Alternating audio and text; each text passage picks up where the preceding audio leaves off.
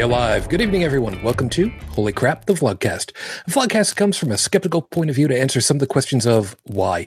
This Vlogcast started out as a combination of spite and the Streisand effect to answer the burning question of why the hell people on Facebook don't know how to argue. Because I've got a great new friend, and I love what I do.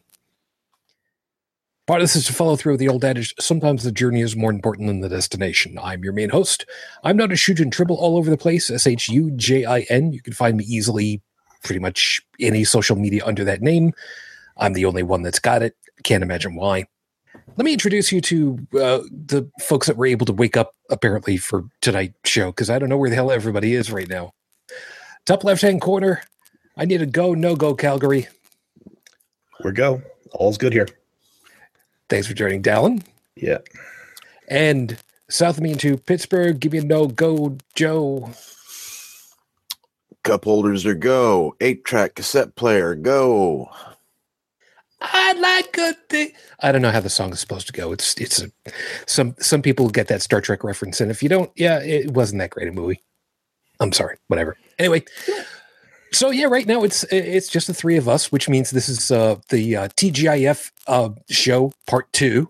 Apparently, I was going to say that this is Friday night, just prorated and videoed. Yeah, it's pretty much it. Yeah. So.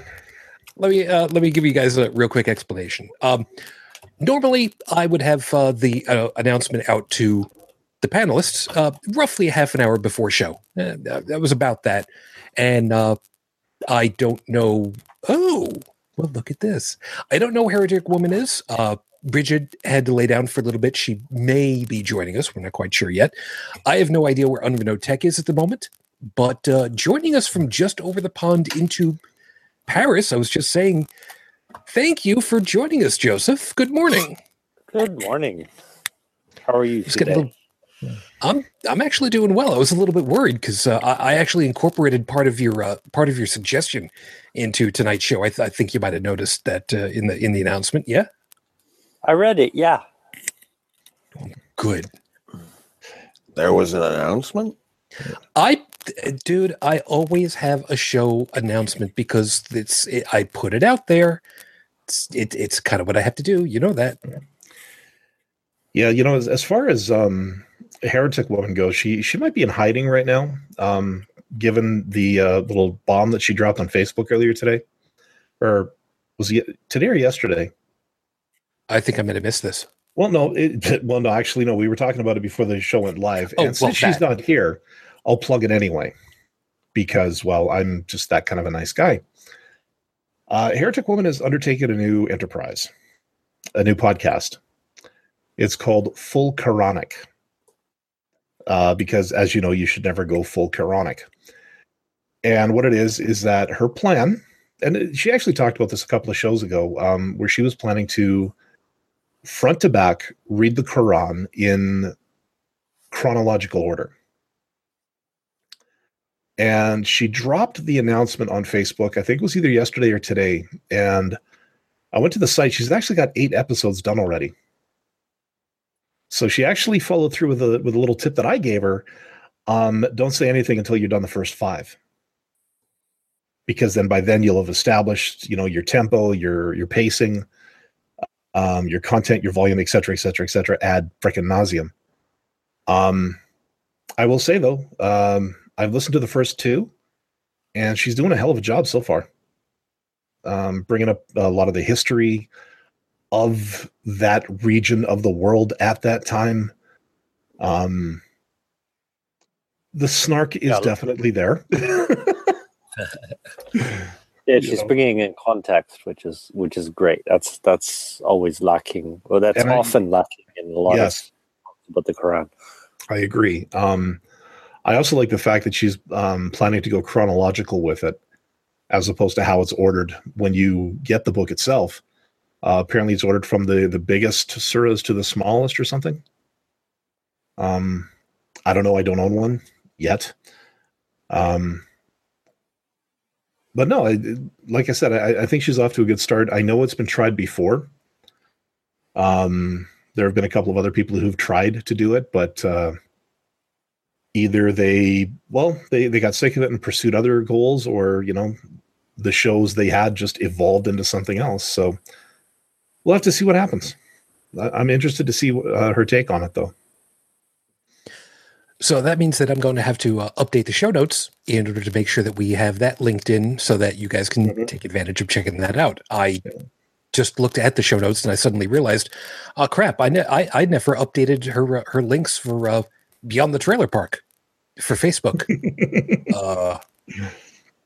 On the other side of the equation, she didn't exactly tell me that it needed to be updated, so I'll take half credit, so to speak.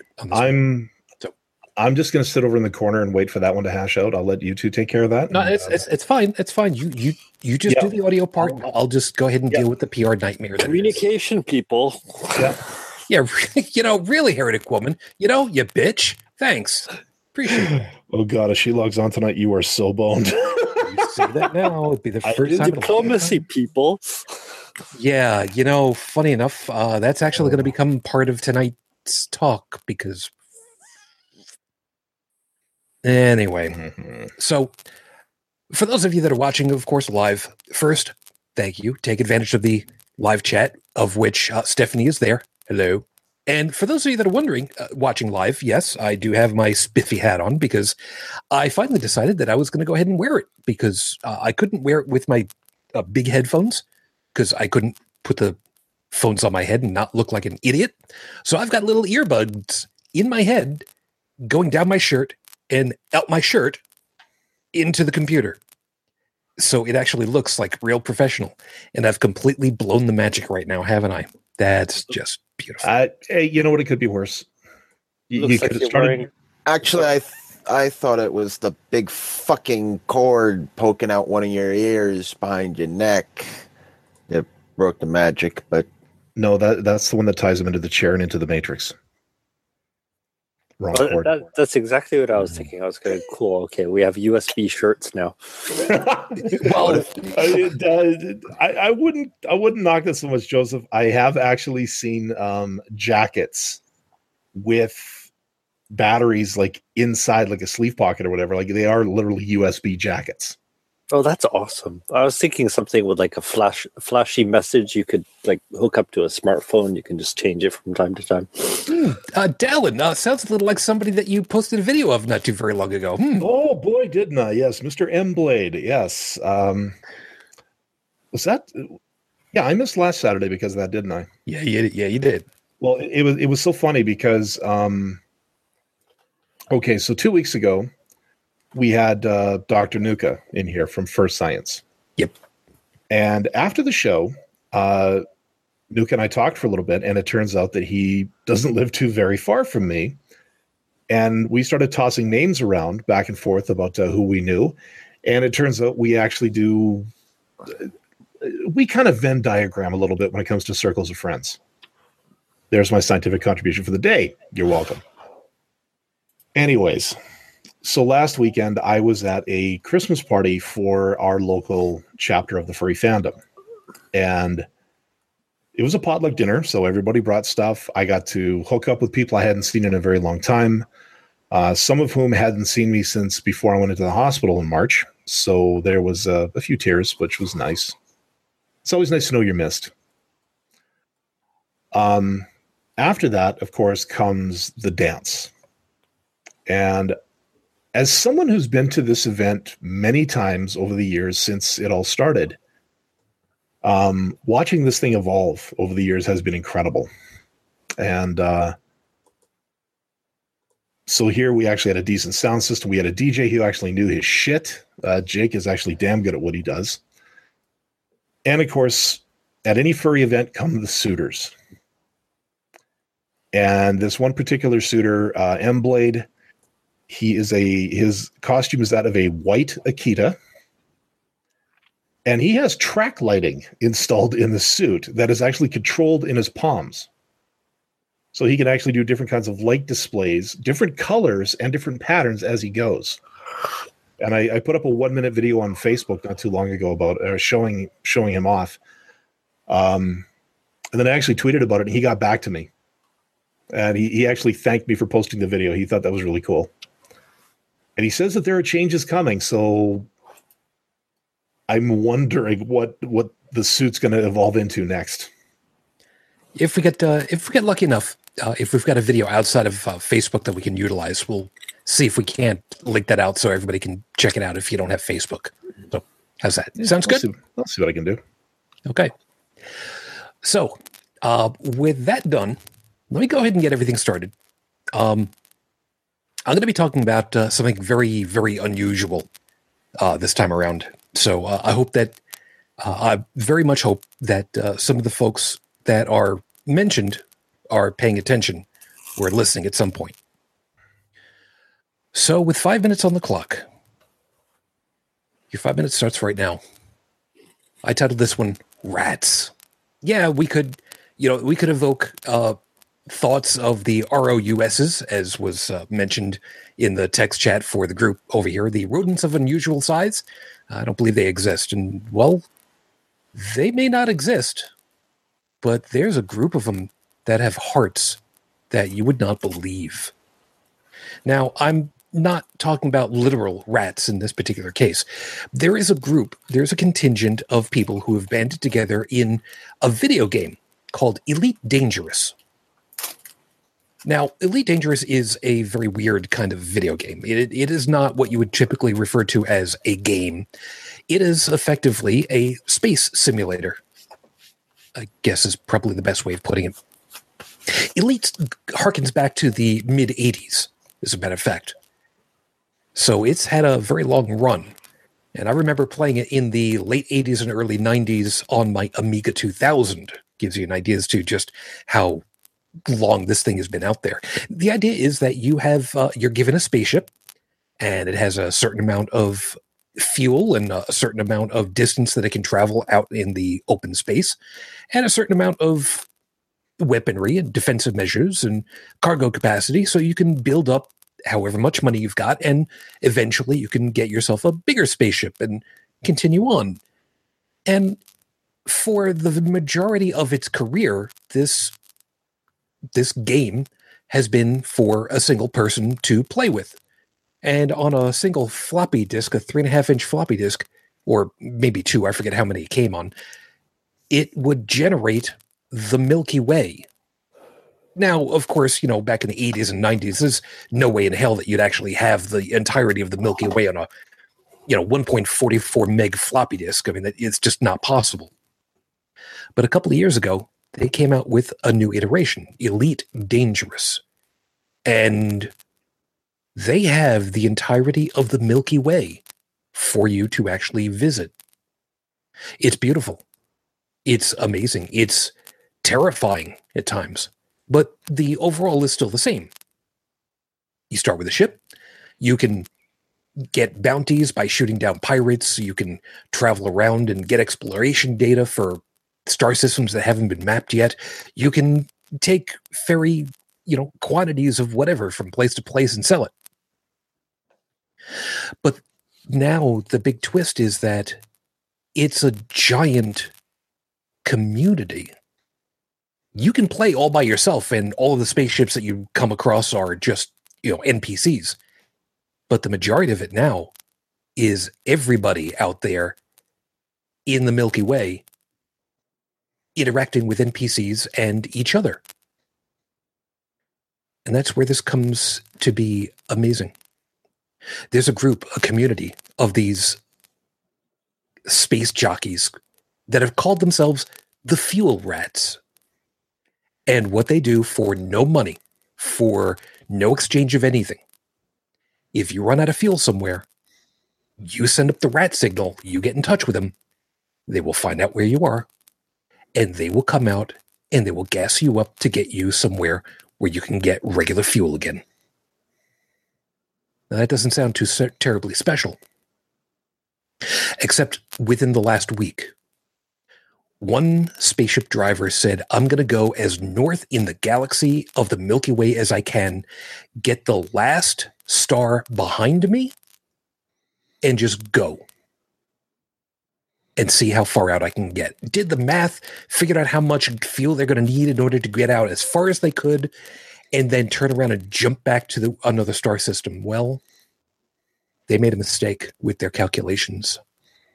They ended out, after a 2-day solid drive away from one star, 11 light years away, they ran out of fuel. They couldn't jump back. And they called the fuel rats. And even though this is just a game, a community of people came together, drove for 4 days in order to get to where they were, get set up, get a plan together, and get 3 other ships to trace after this person. Drove 48 hours to meet up with them, gave them gas, and got them home. Why am I pointing this one out?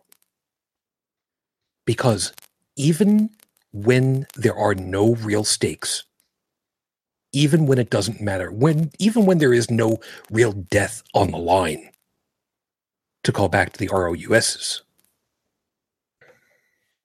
human ingenuity, the drive to do good, the egalitarian part of us is there. Even if the risk is minimal, even though it happens to be the end of winter, it doesn't matter. There are communities of people, when given the opportunity to do whatever they could, they decide that the good of the one outweighs the good of the many. Because the good of the many helps the one. To all you guys out there in the Fuel Rat community, I just want to share a little piece that I did for you guys. Operation Fuel Beyond the Void, no matter where you go, will be there. Typically, the Fuel Rat's logo is the rat head, but usually their slogan is, "We have fuel, you don't. Any questions?" Good job, guys. Well done. This is episode 193 on the docket, Your Honor. Happy Grav-Mass 2017 and laughing stocks, because that's kind of what we are right now. And there's a thing about all that. I'll tell you about that in a little bit. Anyway, for those of you that want to find out a little bit more about this particular adventure that was done in Elite Dangerous, in the show notes you will find the listing to the Frontier forums, where an entire write-up was done by the commanders involved, and it would make for one hell of a story to be actually written up, maybe even turned into a movie, maybe a short for YouTube, if YouTube does that anymore. Mm-hmm. But it was definitely worth it. It was definitely worth it, and I was proud to have been able to watch when it happened. So, episode 193. We're gonna kind of talk about some of the stuff that has happened over the year, some of the stuff that we're grateful that we got, some of the stuff that we really don't want anymore. And as Joseph had pointed out, there is something about, and this is not the way that he worded it to me, but there is something about anti-intellectualism that seems to have been trickling down, even if economics doesn't, from the highest points, the highest echelons here in my country, down to the smallest people with the smallest voices. You didn't, but I was kind of trying to figure out how far out can I pull this picture and still be relevant. Because Joseph had basically said, look, people are not really taking atheism and really understanding it. And I know. I'm kind of taking a little bit of liberty, but people just are not being intellectual about the words that they're using and the understandings that they're supposed to have, and that's kind of where So basically, you're taking my point and you're tying it into yours. Well, I wanted to make it. I wanted to take it as a jumping off point and get a bigger picture to go through because. Well, the two parts of the same bigger picture. So your complaint is what exactly then? Because I'm not complaining. Okay, just making sure of that. By the way, Trippin, I do see you over there. Hey, man. Mm. So normally I'd go ahead and talk to you guys about, with Heretic Woman about what's been going on with Rafe Badawi. There is some news that's come out earlier today, I believe it was. Let me just double check that. It was yesterday, as a matter of fact. Courtesy of CBC News, the headline of this one is, Wife of Rafe Badawi furious after Ottawa suggests asking for his father's pardon. Basically, who was it?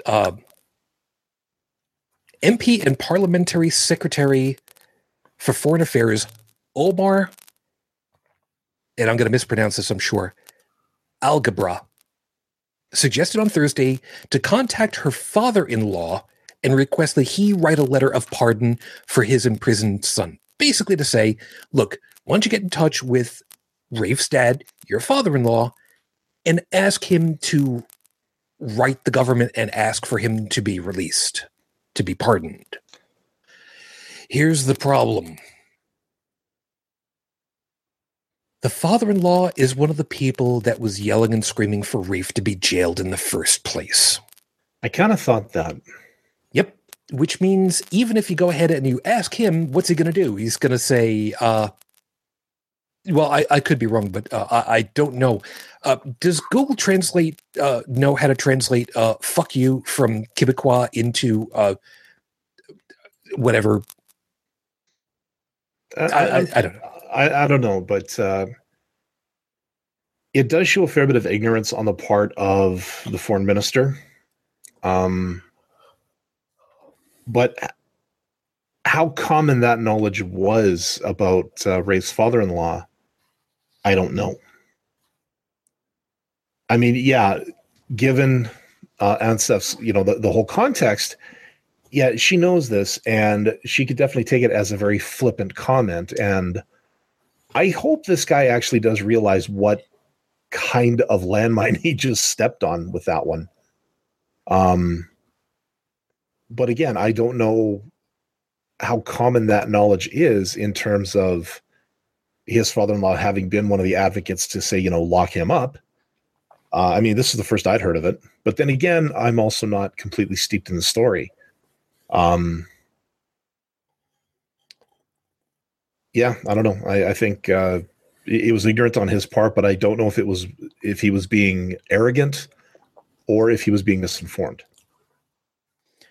Worst part of it is, if it was pure ignorance,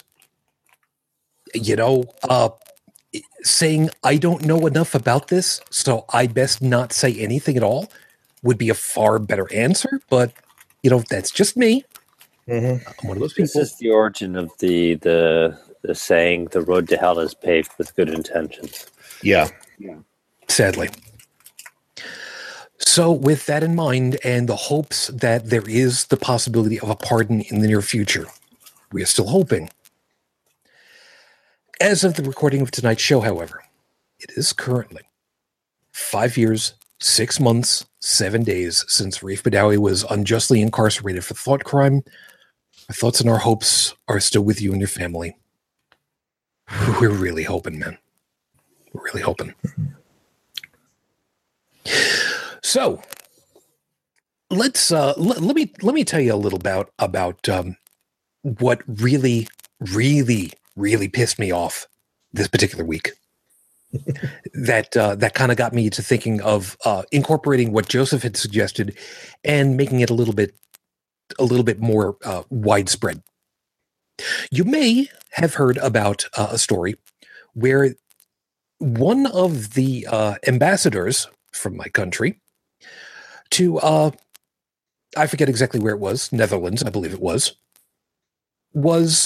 asked by local media, news reporters, about something that he had said in 2015 about how cars were being set on fire, that politicians were being set on fire, that there were no-go zones in different areas because of strife from radical Islamists and that kind of thing.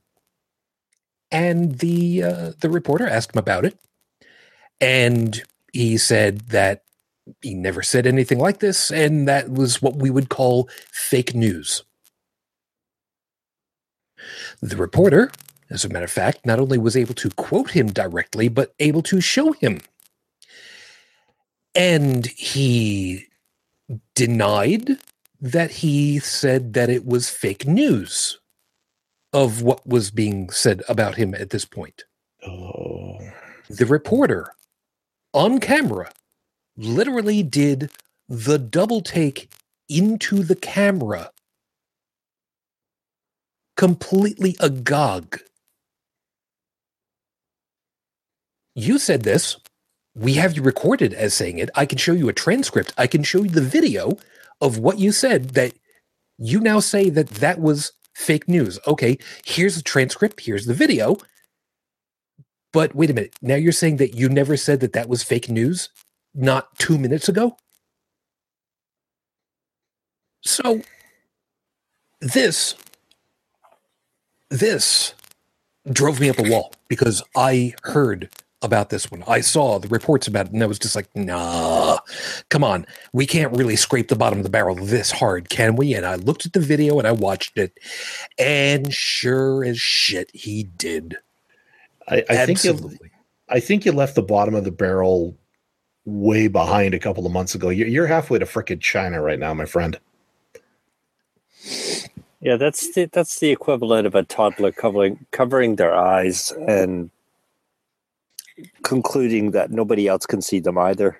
You know, the last time I saw something this bad was on one of those so-called investigative reports shows, you know, where they go after the corrupt auto mechanic who overcharges you because he says, you know, your flim flam isn't working with your grapple grommet or some shit like that inside your vehicle. And of course, most people will just eat it up because, you know, really, they open up the hood. They don't know what the hell's going on anyway. So they get one of those reporters to go out. He's a ringer, right? And he goes in, he needs an oil change. And then this guy says, oh, you need this, you need that, you need all that. And then 2 weeks later, they turn around, they confront the guy. They show him the video. And I mean, it's his face. They blanked nothing out. It's there. It's as candid as it can be with, you know, a spy cam back in the day. But like, okay, even real facial recognition could pick this son of a bitch out on the camera. And what does he do? He pulls a Shaggy. Wasn't me. That's not me. Yeah, it is. No, that's not me. Well, then who is it? Well, I don't know, but it's not me. I actually saw this on TV. And from what you're saying, it sounds like exactly the same thing, but good God, this is a politician. Worse than that, it's not just a politician. It's someone who is supposed to be a representative of my federal government to a federal government of a different country entirely. I mean, an ambassador to a different country. And he said that there are no-go zones and politicians are being set on fire and cars are being set on fire. And 2 years later, he's now in a position to actually go there. No, that was fake news. I never said that. No, I didn't call it fake news. I don't think that's what I said. Even though you said it 2 minutes ago. All of this is a result of a society that doesn't question anything. Because like these guys wouldn't do this sort of thing if it didn't work. Sadly enough. Joey, what do you got? Oh, yeah, look at that. What do we got? Go ahead, Joey. Tell it for the people who aren't looking. You already said it. I'm just putting a face to your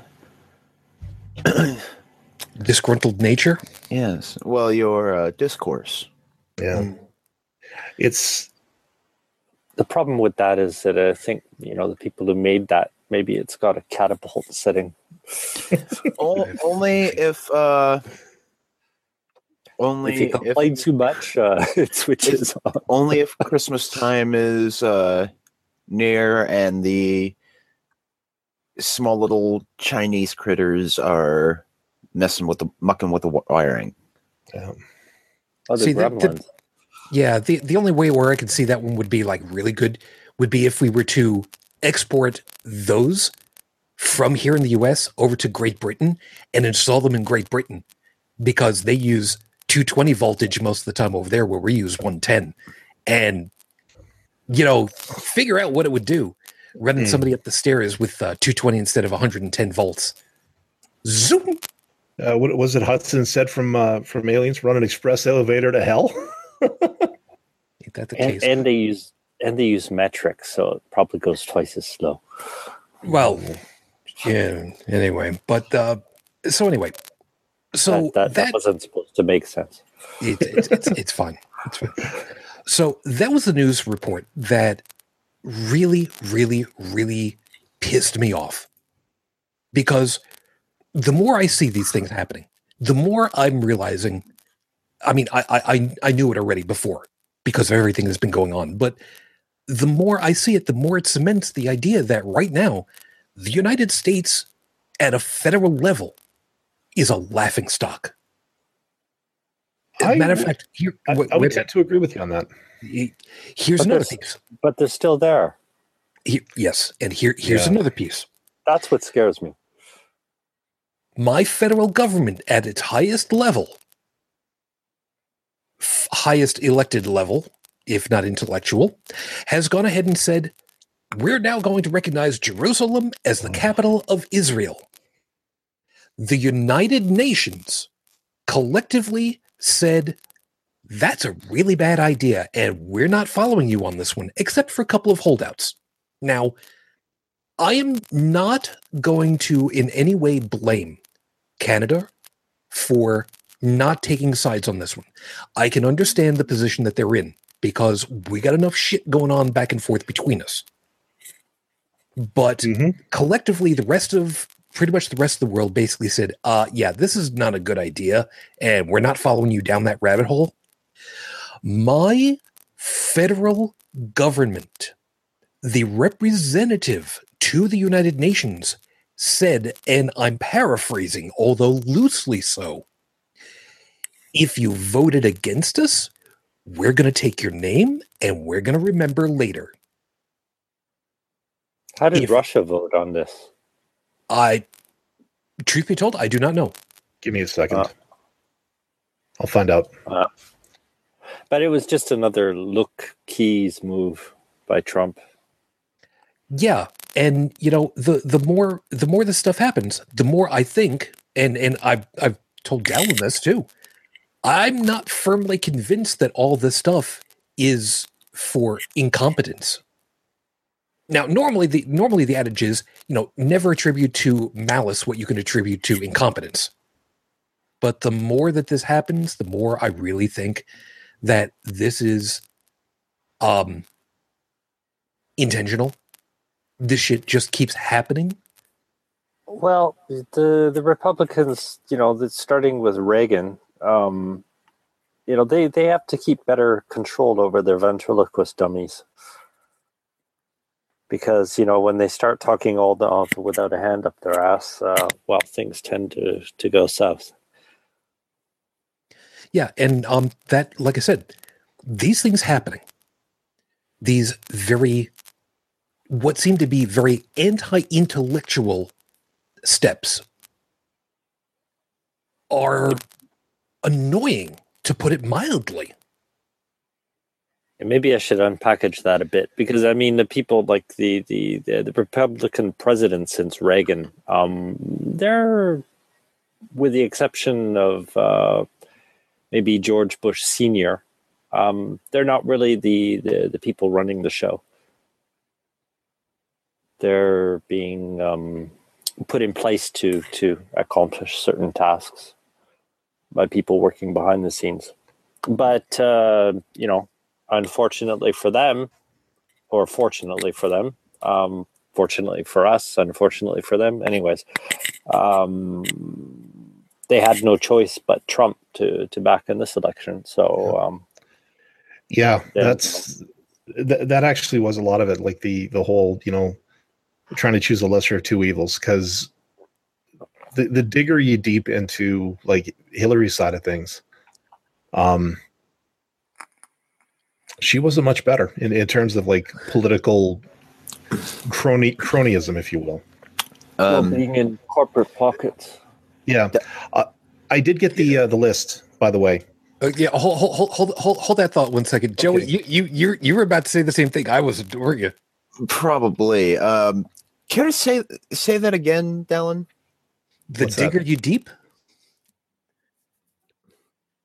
Yes, you did. Holy shit! Here, I thought I was sober tonight. I'm actually unapologetic about that. But anyways, Sounds like a T-shirt. www.teespring.com/HCTV. Digger you deep. Yeah, it'd be the Dallinisms line. All the words I flubbed up.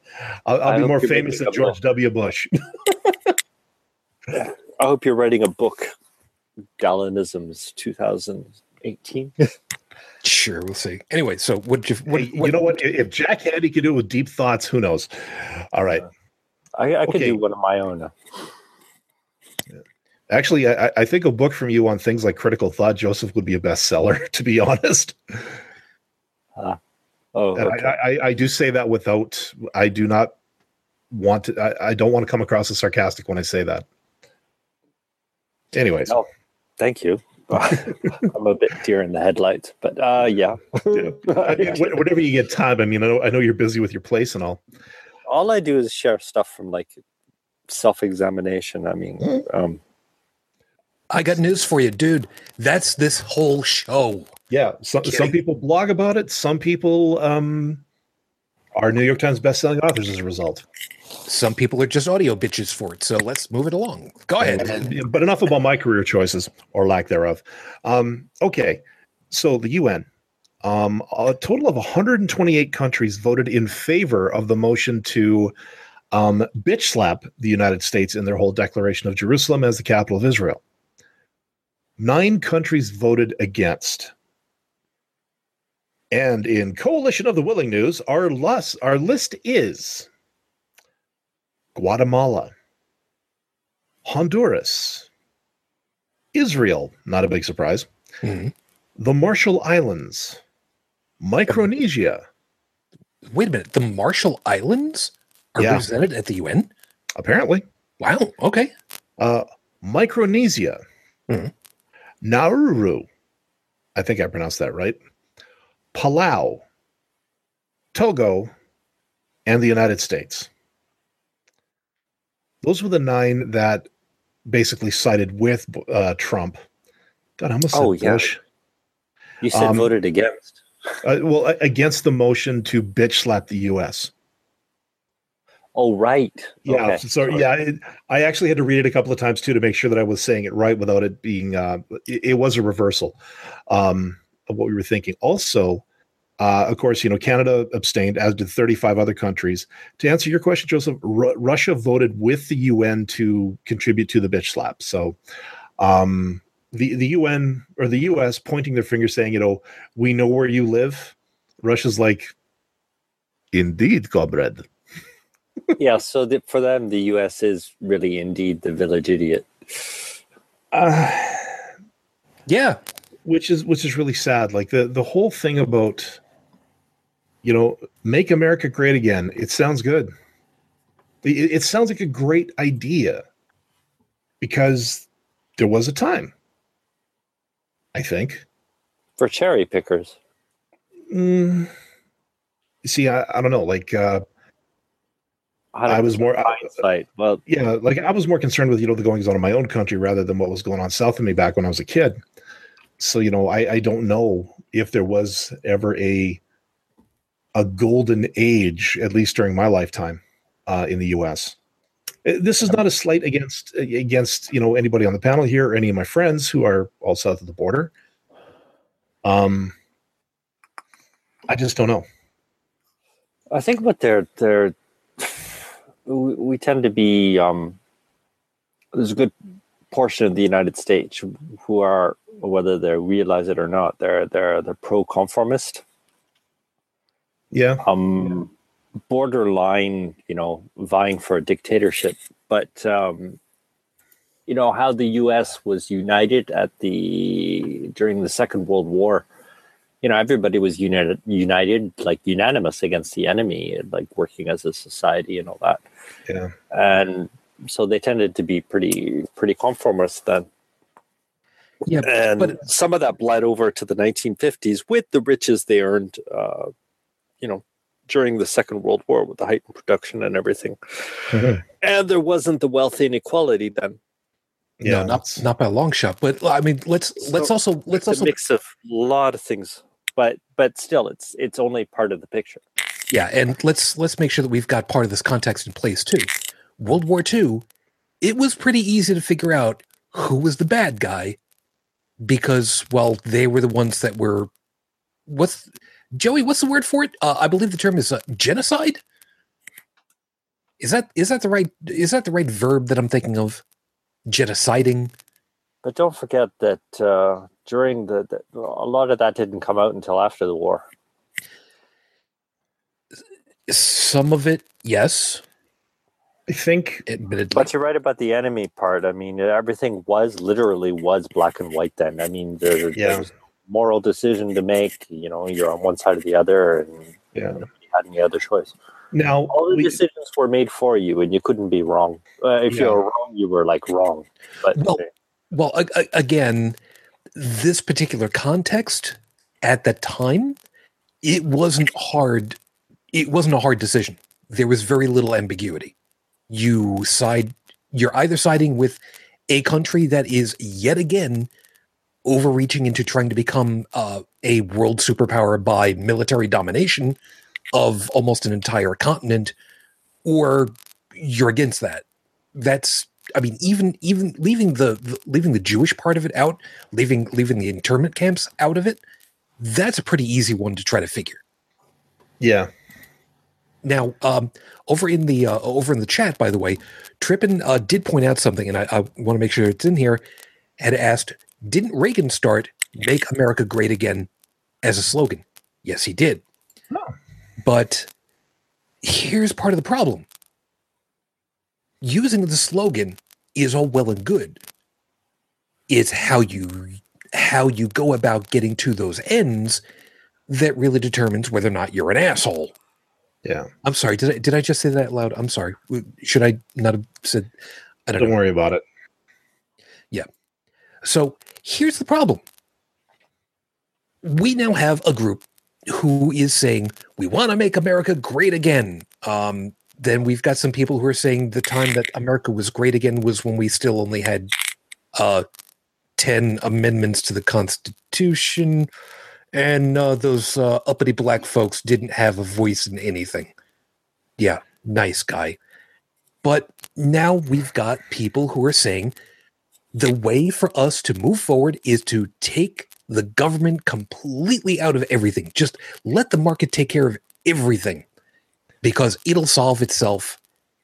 Which, if I remember right, Joey, wasn't it Ohio that once upon a time had a river that literally lit on fire because there was so much shit that was thrown into it because no government oversight and no nothing?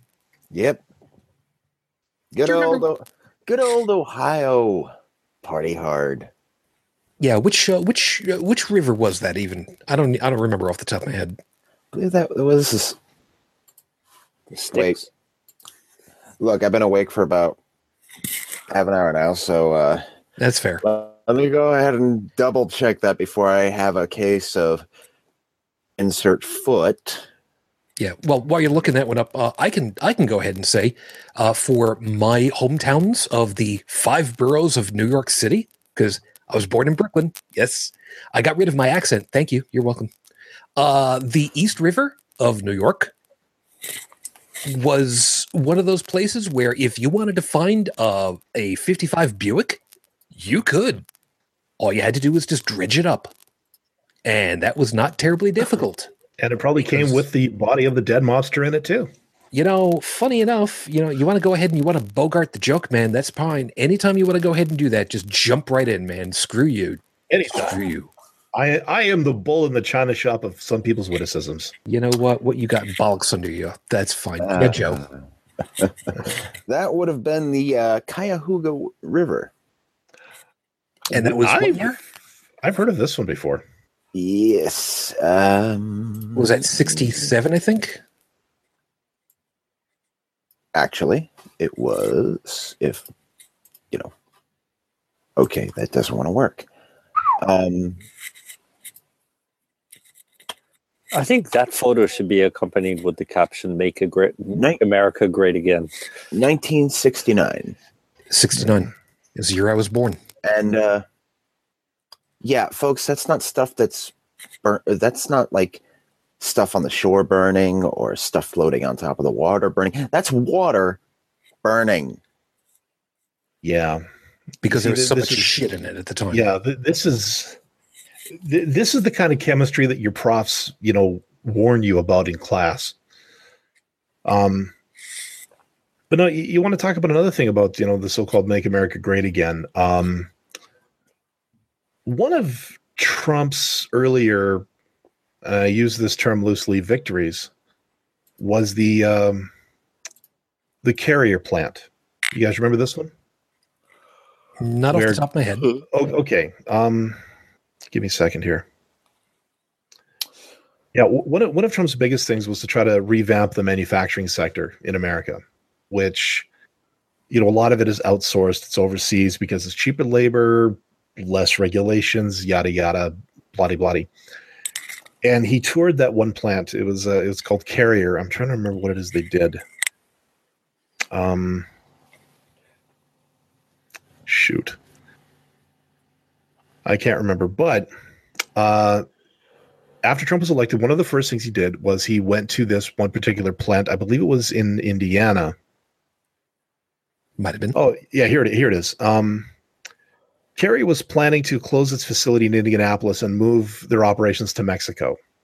And Trump went on the warpath to try to save the plant, save America's jobs. Okay, yeah, I think I remember this one now. Yeah.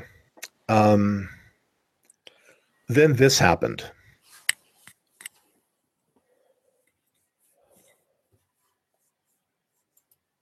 Don't forget, there are people who are just listening. Oh, sorry.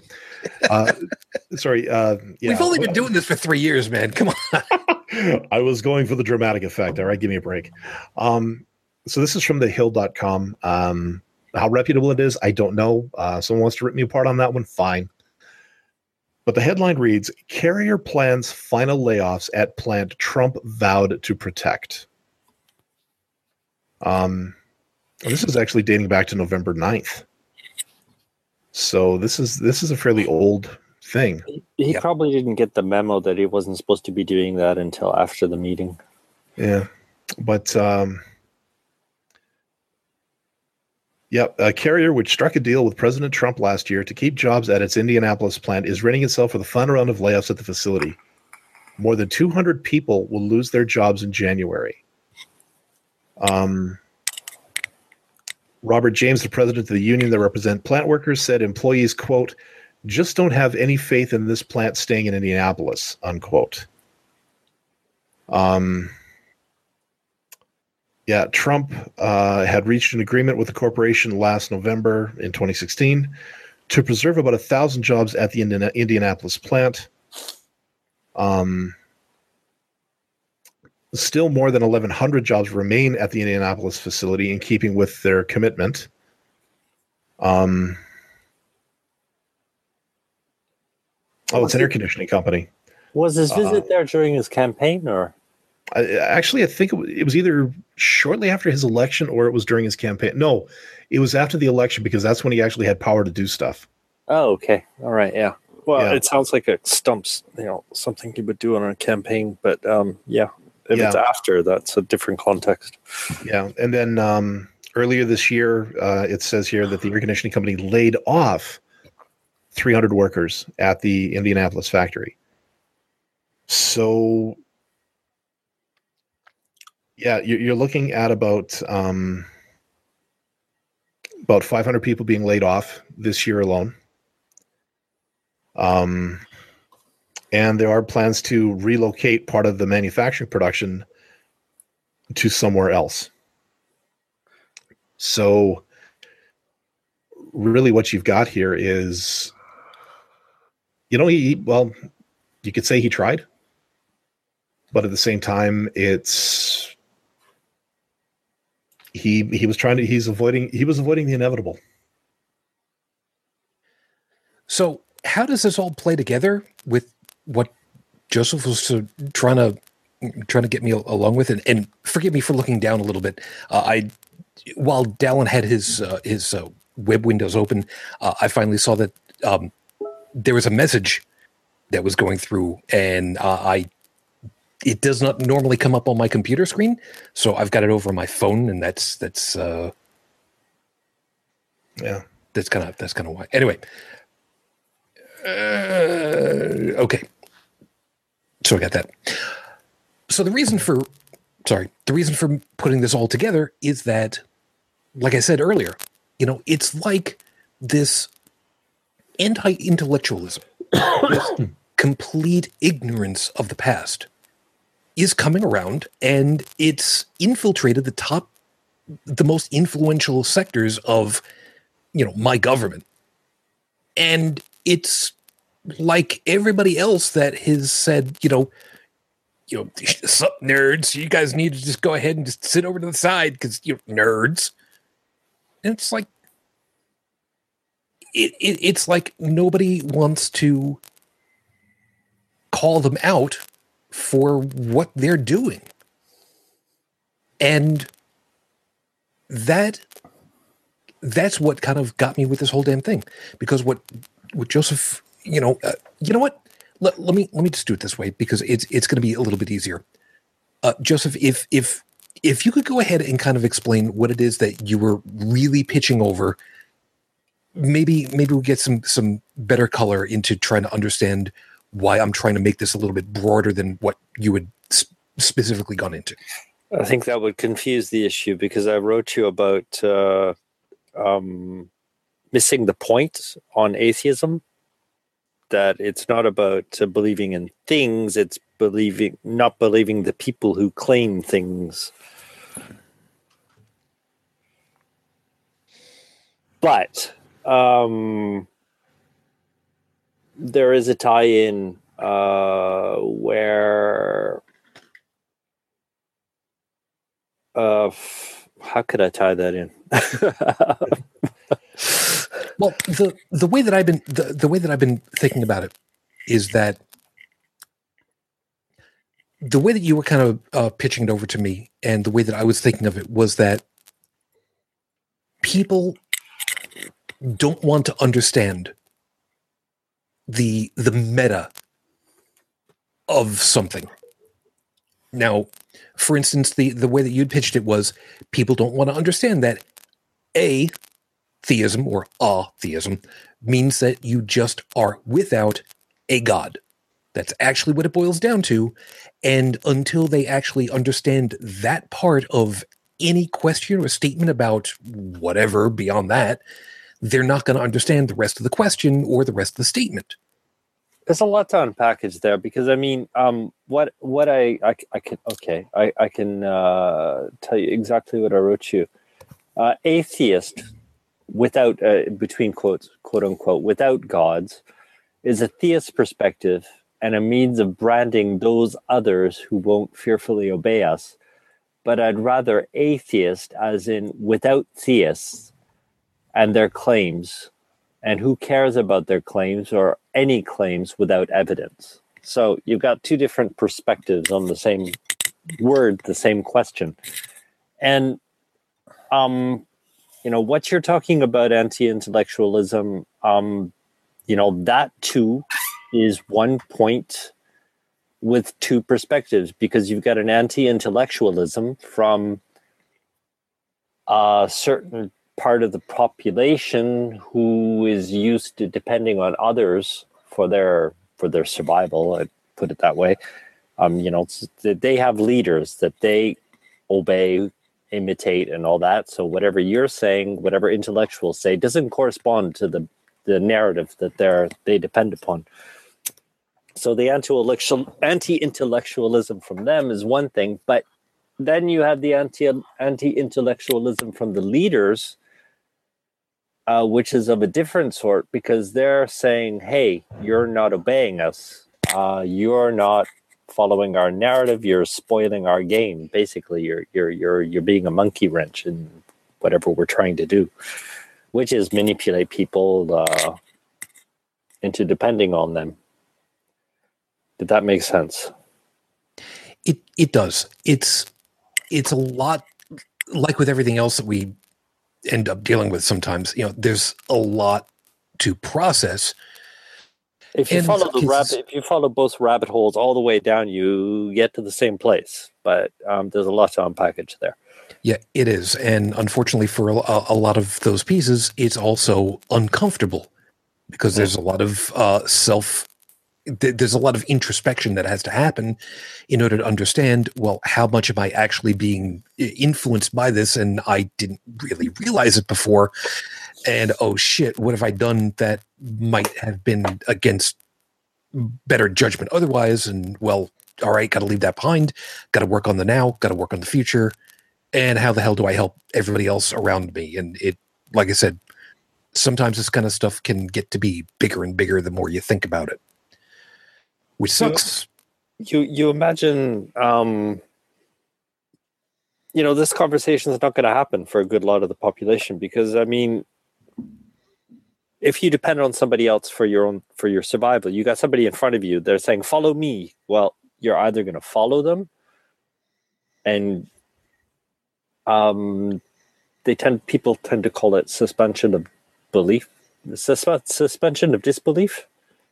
But it's actually more than that. You suspend all thought processes. You make everything you do correspond to whoever you're following. So, like, when somebody else is imitating somebody else's example, they're not thinking themselves. They're basically pattern matching to whatever they're following. So, no matter what you say to them, they can only verify whether that matches or not their narrative. Yeah. They're not actually going to think about it as long as they're relying on somebody else. And it's almost like a bit of conditioning where the people who are doing the so-called thinking for everybody and establishing the pattern is saying things like, thinking is too hard. Exactly. Let us think for you. Yeah. All you have to do is sit there and eat your Big Macs, play your Xbox, surf the internet, and let us take care of it. Just give us the votes when we need them so that we can continue doing what we do and you can go back to your life as it was. We'll make you comfortable. We'll take care of everything. Exactly. Yeah, and what I was going to say was, just real quickly is, to me, that's anti-intellectualism. That is not caring enough to think about or through whatever happens to be going on around you. And it doesn't even register for a good lot of the population. Well, no, and it's kind of the same thing. I mean, look at the whole Obamacare / ACA debacle, where people were going around talking to people who were on ACA, and you mentioned the word Obamacare, and it's knee-jerk reaction. Suddenly, it's all that Obamacare is all evil and shit like that. And then when they finally realized that, well, actually you're on Obamacare because it's actually officially called the Affordable Care Act. Yeah. And it was reactions that would have been just tantamount to talking to Americans. Damn it. He found the switch, but you're right. Now, I want to posit one thing, Joseph, and feel free to kick my ass on this one at any point, please. If the people who were doing the thinking for us, if they had the best of intentions at the time, as in, yes, they were the ones that were taking the charge and taking care of the policies and taking care of the economy, but were doing so with the best interest of the people at heart. In other words, they weren't the kind of politicians we see nowadays. Like, I wonder if maybe that's how it all started. That maybe there was at first, you know what I mean? You have a point. Yeah, like but we actually had benevolent leaders at one point. We can tie that in with religion, actually, because in the beginning, the religious guys were actually peacemakers. Right. Because when humans started to live together in greater numbers, each with their own clan, each with their own whatever, their things tended to be pretty chaotic. Yeah, And but these hold on. Imagine being in the middle of an argument. You've got two people arguing with each other, and you're there, and you're going like you try to be the diplomat, try to make these guys, see reason. Yeah. Calm down, talk with each other or whatever, and and it comes to a certain point where another side is listening. So they came up with a quote unquote better argument. Well, it's not me, it's my imaginary friend. My imaginary friend says this, you can follow my imaginary friend. It's something completely outside each narrative, and it was a kind of a unification point. And yeah, I think that really worked in that way in the beginning, but in the process, well, the guy being the diplomat, he discovered on the way, well, how manipulable people are. Yeah. And at the same time also and ran with it. Yeah, and also the common people, things evolve. Like intelligence evolves, science and technology suddenly answer some of those questions that were only answerable by saying God did it. Oh, but you're talking about the last, since the 19th century. Yeah, all I'm saying is that, I guess that's where I was going. At first, it was unifying. It was sort of well-intentioned in order to foster peace, progress, and prosperity. Yeah. I'm talking probably in the first century. Yeah. Okay, so Joey, you were smiling there, so I'll back off. Oh, I wasn't smiling. No, you did have your finger up. It was a good finger. I have a confession to make. Uh-oh. Dominus Vobiscum, shithead. Go ahead. You see, we have discussed the idea a particular film before, and we have used it to highlight some of our concerns. But I have to admit, I must confess, I have never actually finished watching the entirety of the film Idiocracy because I couldn't. Fair warning, I have not seen either. So, the premise being everything we're discussing right now with what politicians are doing and the way that popular culture in America is going and so on and so forth. Yeah, take all your worst fears, lump them into one nice package and put that in office. And that's basically the gist of the film. But with what's going on, I can think of no better words than those of a particular bird that shall always remain two. Uh-oh. Dear rest of the world. Ah, yes.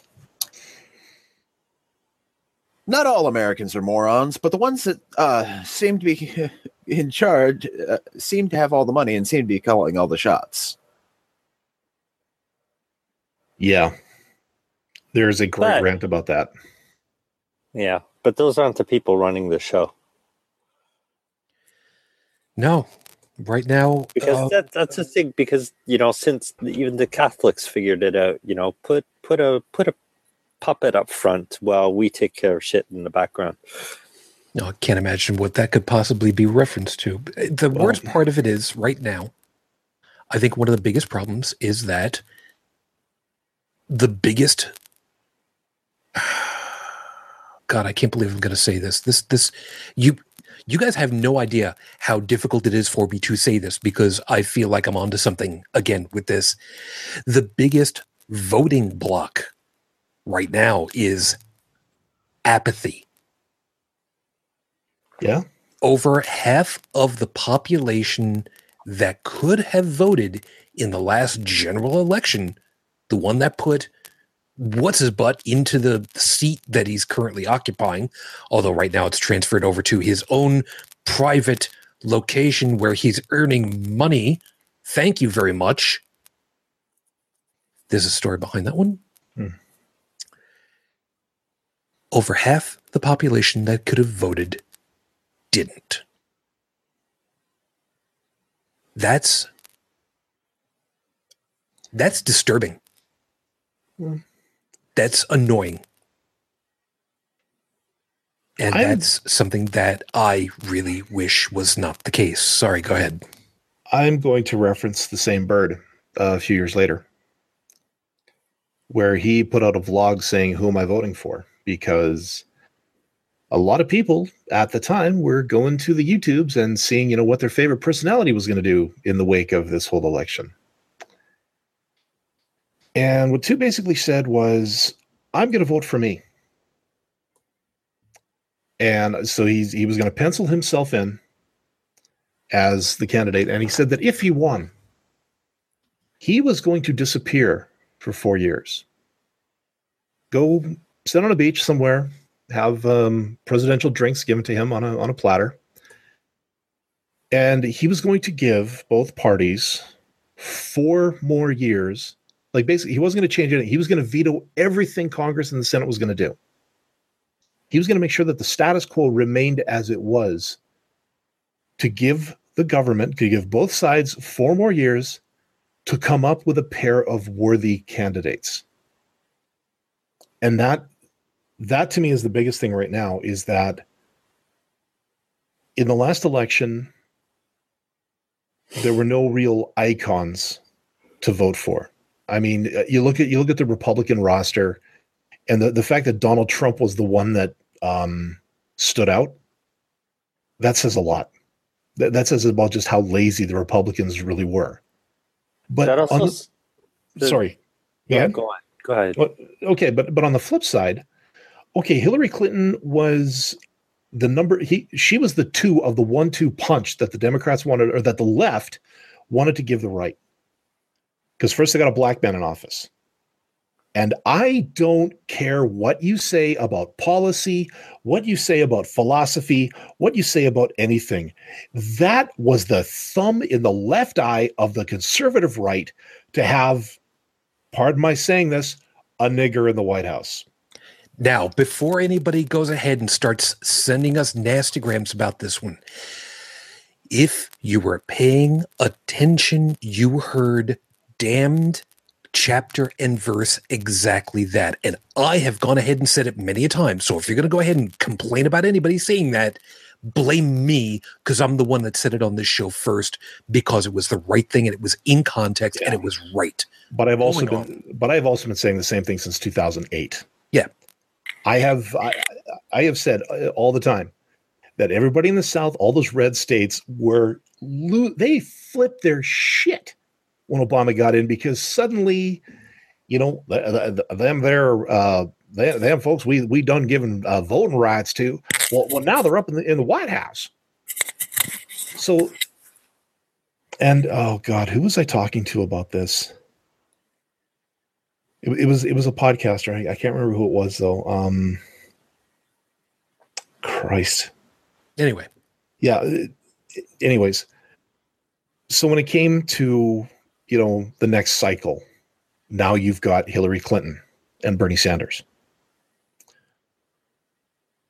What pours more salt in an already open wound for the stereotypical doddering old farts that everybody seems to think the Republicans are?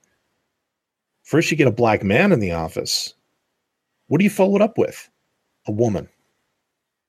That was the strategic 1-2 punch of the left that was going to trounce the right. it failed miserably because it actually turns out that Bernie Sanders appealed more to the left's voting bloc.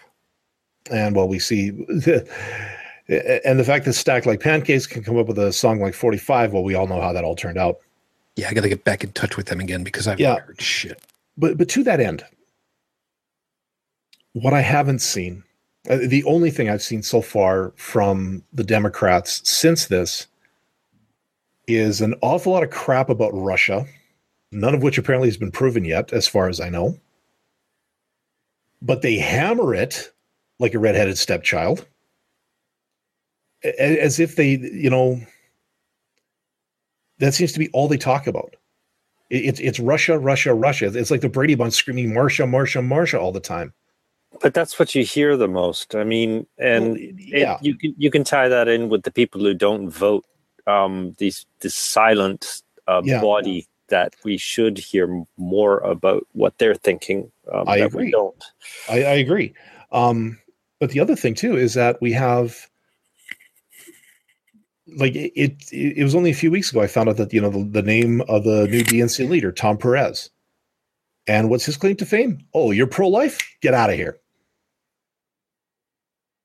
Why would you do that? That is not the hill to die on, buddy. And also, when Trump got elected, what was one of the first things we said? Everybody started talking about, 2020 is coming. Well, no, 2018 is coming.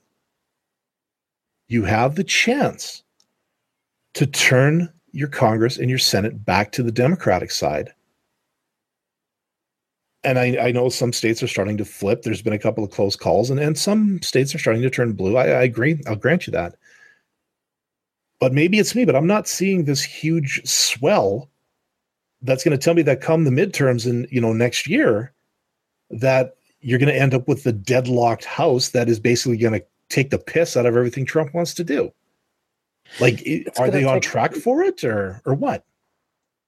It's going to take a while for a good lot of the population to understand that their vote actually counts, which is why they don't vote, because they think because these people, it's kind of like what you're conveying through like all you're seeing on the internet.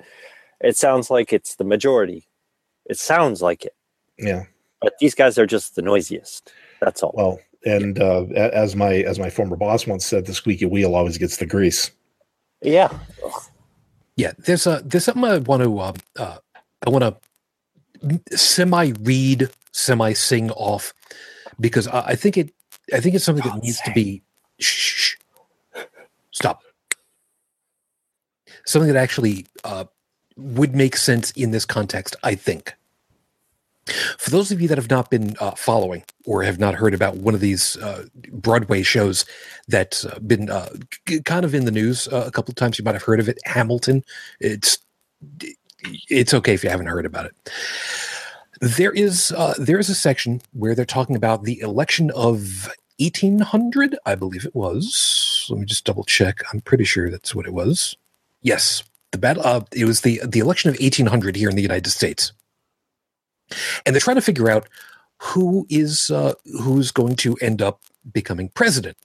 And it was John Adams and Aaron Burr who were basically duking it out. And the public was trying to figure out who were they going to vote for. And they were trying to figure out who should they go for.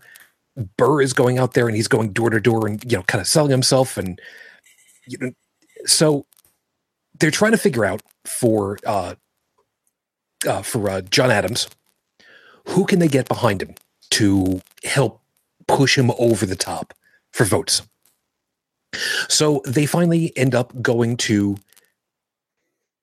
Alexander Hamilton, and the lines in the story from the song go like this. The people are asking to hear my voice, for the country is facing a difficult choice. And if you were to ask me who I'd promote, Jefferson has my vote. I have never agreed with Jefferson once. We have fought on like 75 different fronts. But when all is said and done, Jefferson has beliefs Burr has none. And that's something that I think we need to keep in mind. There are so many times when people need to be told, get out to vote. Why aren't you going out there and voting? Because, well, the apathy factor is so huge. But the ones that end up getting stoked to vote, we have a bad habit in this country of being reactionary and not promoting something. We like to clean up after something is spilled all over the place. We don't like to put something on the middle of the table so it doesn't fall over. But we also have this problem where just because I don't agree with you doesn't mean that you're not a better personality. If it had come down to the country looking at this stuff from the last election, Hillary Clinton, yes, I don't agree with all of what she does, but she's standing for certain things. And Trump, we can easily see, is all over the place every time. There's nothing that makes any tantamount, anything that makes any kind of sense. Yeah. But it does match the narrative, the Republican narrative. Yeah, and in a lot of ways, yeah. And unfortunately, which makes to me, no sense when you put it together. But individually as sound bites, you're completely sorry. No, sorry. Go ahead. I missed your rhythm there, so please go ahead. Yeah, I did. I'm a bit farther away than you are too. Yeah, you're completely right. Where people, one, they tend to live in a comfort bubble. They're only aware of how they feel at any given point in time. Like everything is here and now, which reduces, their behavior to reactions. Where they're not able to see that, a coffee cup towards the edge of the table, that it might fall off. They only understand that after it's already fallen off. But if they just see the coffee cup just sitting there, they won't think anything about it unless they're told to. If somebody, whoever they depend upon for their value judgments, comes to them and says, "Oh, that coffee cup might fall off." Well, then I better move it then. Yeah. But as long as nobody says that, puts it in front of them, they're not going to go there. It doesn't even register. Yeah. It's the myopia of the masses. I mean, it's like you said, reactionary. And I think back again to just some of the recent speeches Trump's given. He brings up the whole concept of crooked Hillary, the way Al Bundy brings up his touchdown pass from Polk High School 40 years after the fact. It's the thing is he's doing it. I know what he's trying to do. He's trying to, play off the myopia of the masses. I've said that before, where nobody thinks back quite far enough. There's no sense of history anymore. It's like Joseph said, it's the here and now. It's the reactionary. And the thing is, the media pushes that reactionary. That's what they appeal to because, it's, breaking news and, Alex Jones levels of intensity, even on like freaking CNN. They might as well just flash a sign that says danger, danger. But then, and not tell you what the danger is. It's just keep the adrenaline going. But it doesn't register. It's just that the certain words trigger that reaction. That's all. Mm-hmm, mm-hmm. And people are conditioned. They've been conditioned when they hear atheists, they have a reaction. When they hear Hillary, now they're conditioned to have a reaction. And the reaction is the same across the board. You know what? Hold on a second. Behavior pattern. Yeah, hold on a second. I'm going to tie that into something that Trippin had said a little while ago over in the live chat. And yes, guys, I am watching, and forgive me for not catching everything and putting it in, but this is one that I think that we can pull into this. We just need to follow things, and all capital letters now. Research, research, research. No more caps. Take everything with a bucket of salt. I don't use this term lightly. I love you for that. That is the whole reason why we talk about this stuff and why we do this and why we try to push onto everybody, or at least why I try really, really hard with my new best friends there on Facebook and try to get them to understand this shit. Yeah. But you know what? Oh, go ahead. Yeah. Well, we have to find a way of, getting through to people who won't make their own decisions, because I mean, when everything's reduced to pattern matching, as it is when somebody else is using somebody else's judgment, there's no getting through. You can do all the research in the world. It's like what you were talking about earlier. You can present them with the facts in their face. You can show a video of somebody saying something, and since this makes no logical sense, I know, but since it's not here and now, it doesn't exist. Yeah. In the mind of the viewer who's not making their own value judgments, is like that. And what really counts for the person watching is the reaction of the, like the person presenting the facts. If they get pissed off that their presentation of evidence didn't have any effect and all that, they lose for a good lot of the population. Did that make sense? I tried to say a lot of things all at once. Yeah. But it's like a religious debate in a way. You've got, if half the audience is theist and half the audience is, they can think for themselves, then, if one side, I'll take the Ken Ham and Bill Nye debate, Bill Nye comes forward with a demonstration of evidence that's testable and all that, and it can make perfect sense and it can check out and everything. You're going to have the thinking part of the population. They're going to be for him, and they're going to think their guy won. But if Bill Nye gets pissed off at whatever Ken Ham says, or if he thinks for a second, or he expresses doubt, or something like that, some sort of emotional reaction, the theist part of the audience is going to think their guy won because Bill Nye is showing sign of weakness. Yeah. I mean, it all comes down to that.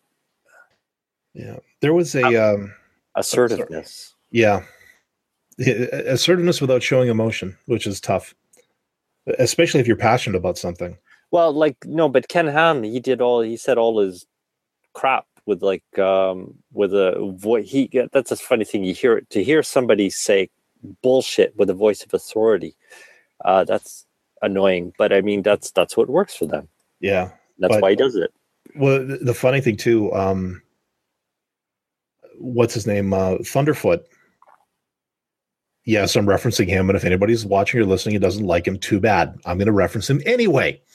Some of the videos that he's done, he did it. He's still doing it too, thanks to Ken Ham.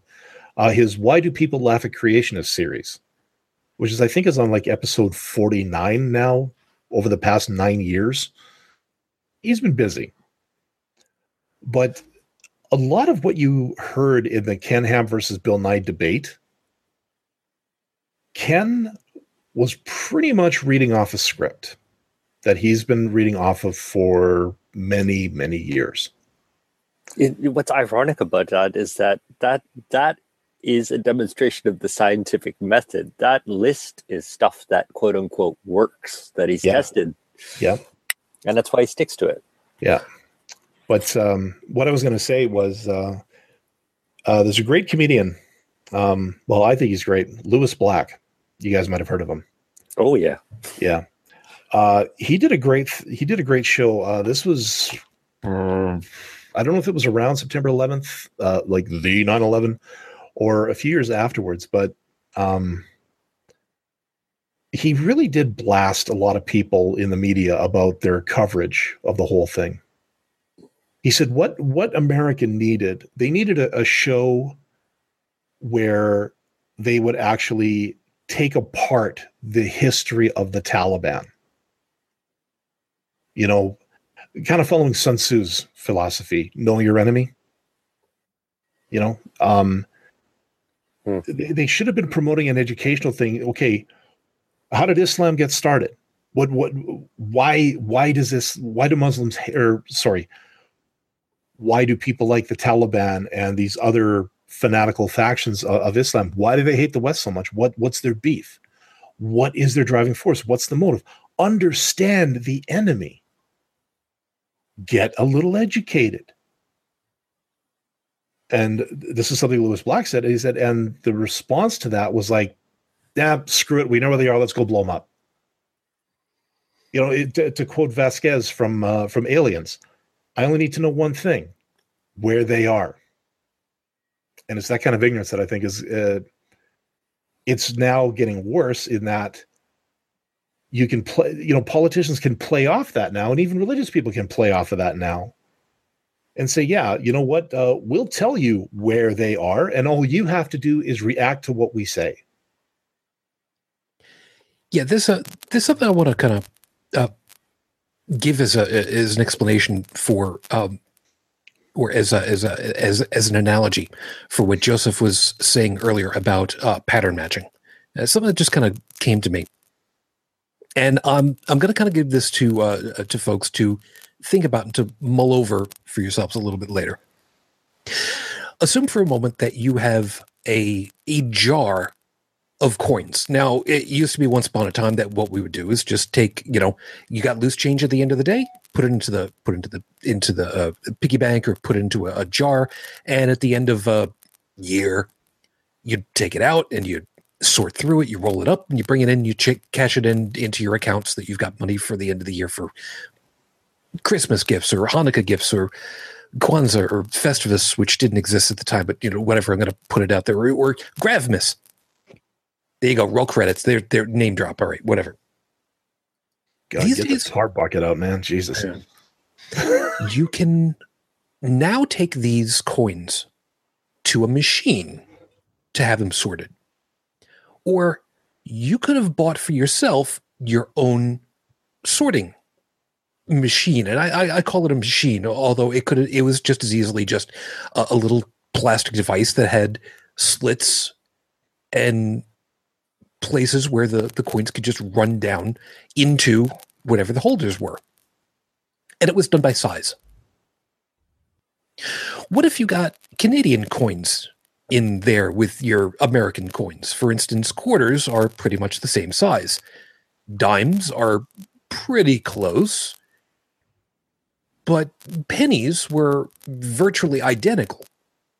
And technically on our side of the border, and technically on their side of the border, you've got a foreign coin. It has no actual value, but for pennies, we didn't care. Now, you know, it doesn't matter. But what if it's a different coin from a different part of the world? Again, it has no value. Or you go back in time, once upon a time, people would make slugs. Some people remember what these were. They were basically pieces of metal that were shaped into about the right size for a quarter or a dime. And sometimes the guys would be cute about it, and they put some string on the end of it so that you could drop the quarter or the slug of a quarter into, you know, a telephone, a public telephone, and then yank it out again so that you could just use it over and over and over again. It looks like it's a coin, but it's not until you actually look closer at it. We need to not pattern match by size, or maybe by whether something is magnetic in order to sort it into where it's supposed to have value. With coins, it's easy. It's money. It's something that is tangible that we can utilize.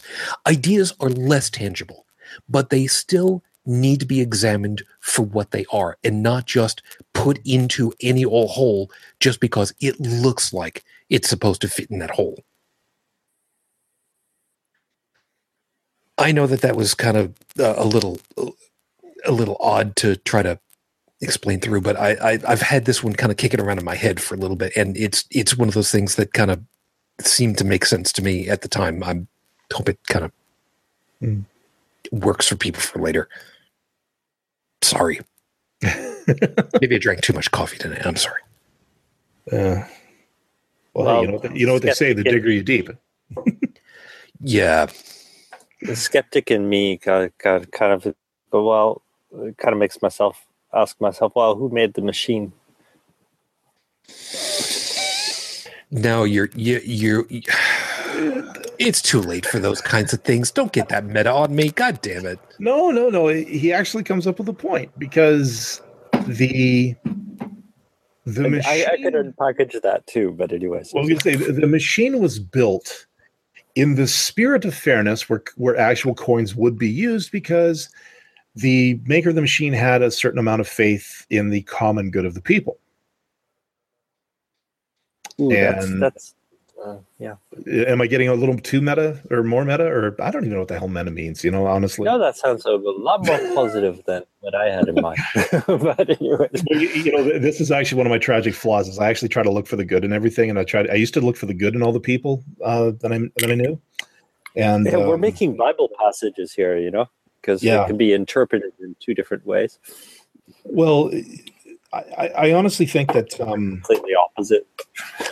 Well, no, I've grown cynical over the years, thanks to some of the company I keep.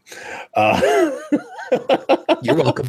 Yeah, but one of the things I always wonder is, we have religion and religious authority figures in the positions that they are right now. How did they get there? And I can't believe right off the top that this was all. I'm not one to believe in conspiracies, for one thing. Well, it all comes to that. But that's the thing, because that's why I disregard a lot of conspiracy theorists, because it all comes down to the individual, and it appeals to something instinctual in us. Yeah. I could say what it is, but I'd have to unpackage that, but which would take too long. But it basically it appeals to our survival instinct. Yeah, and I guess what I also think is that, a lot of what we're seeing today is sort of the souring of a lot of things that started out. At least I'd like to think they started out with the best of intentions. Like I said before, the whole using religion as some kind of a unifying force to provide a level of stability so that civilization could move forward. But unfortunately, and it's like any empire that started out, like you look at the Roman Empire, for instance, one of the things that it was known for was when the soldiers were done doing what they did, what was the reward? Land. They were given land to have a home, to have a farm, to basically have a life. But unfortunately, the land ran out. The military was a limited requirement. And when you stopped expanding the boundaries of your empire, you ran out of real estate to give all these soldiers that you promised before. So things begin to deteriorate. So like I said, and that's what I'm saying. I think a lot of the things that we're seeing now are sort of on the deterioration stage of something that was originally put in place with the best of intentions in mind, but not enough forethought or context, or even the ability to really take a step back and look at it objectively to really see the consequences of going down that path. Well, it starts with a utopia. It's like, anybody can have a great idea, but when you apply it to reality, it doesn't work out. But it's like we do this a lot, don't we? Yeah. Yeah. I try not to talk over you. Yeah. I think it's because of the delay too. That could be. Go ahead. I was just going to say, I've learned about, in school, I learned about different economic models: the capitalist model, the communist model, the socialist model. and then political models as well. And the That thing annoyed is, me so much. oh, I know, I'm with you there. And one thing always came up is that a lot of these look good on paper, and there's a huge upsurge. There is an upsurge on the left side of the political spectrum in the States right now, where communism is becoming socialism / communism is becoming almost a trend now, where people want to see that. They want to see mass wealth redistribution. They want to see the government take care of everything for them. Thinking is too hard. Let us think for you, blah, blah, blah. But the trouble is, all of these models, philosophies, they don't take into account the human factor. The fact that we are all individuals and we are not all necessarily motivated by the same things. And there's a lot.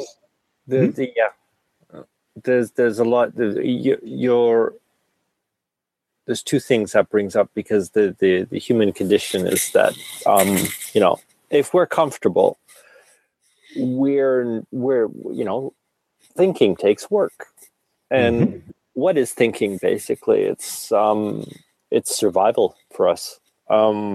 It's finding a better thing to do. Well, what happens if we don't need anything better? If we don't want anything better, or we're conditioned to live in certain conditions? I mean, for certain people who are comfortable, who think they're comfortable, comfortable is the status quo, which means how I've lived until now. And basically it comes down to, going back to what we were talking about earlier about reaction. Basically what's going on in the brain is that people are saying, well, I've survived so far and it's worked so far. So this different thing, that's going to be a danger to that. And people are just going to outright reject any new idea. It's almost instinctive. And two, people who implement these ideas, when it comes to the time to apply them, they find out, they discover this, that actually they don't want to think. They just want me to decide for them, what they should or shouldn't do. And they tend to take advantage of it. It becomes an advantage. Exactly. It becomes something exploitable. So you've got both a utopic view. People who tend to think that everybody else thinks too. That's the biggest fault. Yeah. With the Democrats, there's got to be we have to find a way to cross that bridge. I think there's a piece about this as far as to how people think that really has been influencing why we get into the situation that we've gotten into now, and that's just simply greed.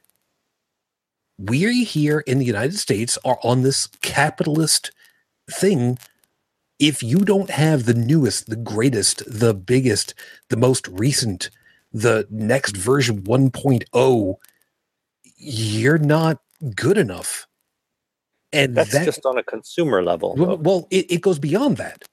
It doesn't matter what it is. Where? If I have the right to be married as a white male, but why should somebody that isn't me have what I've got?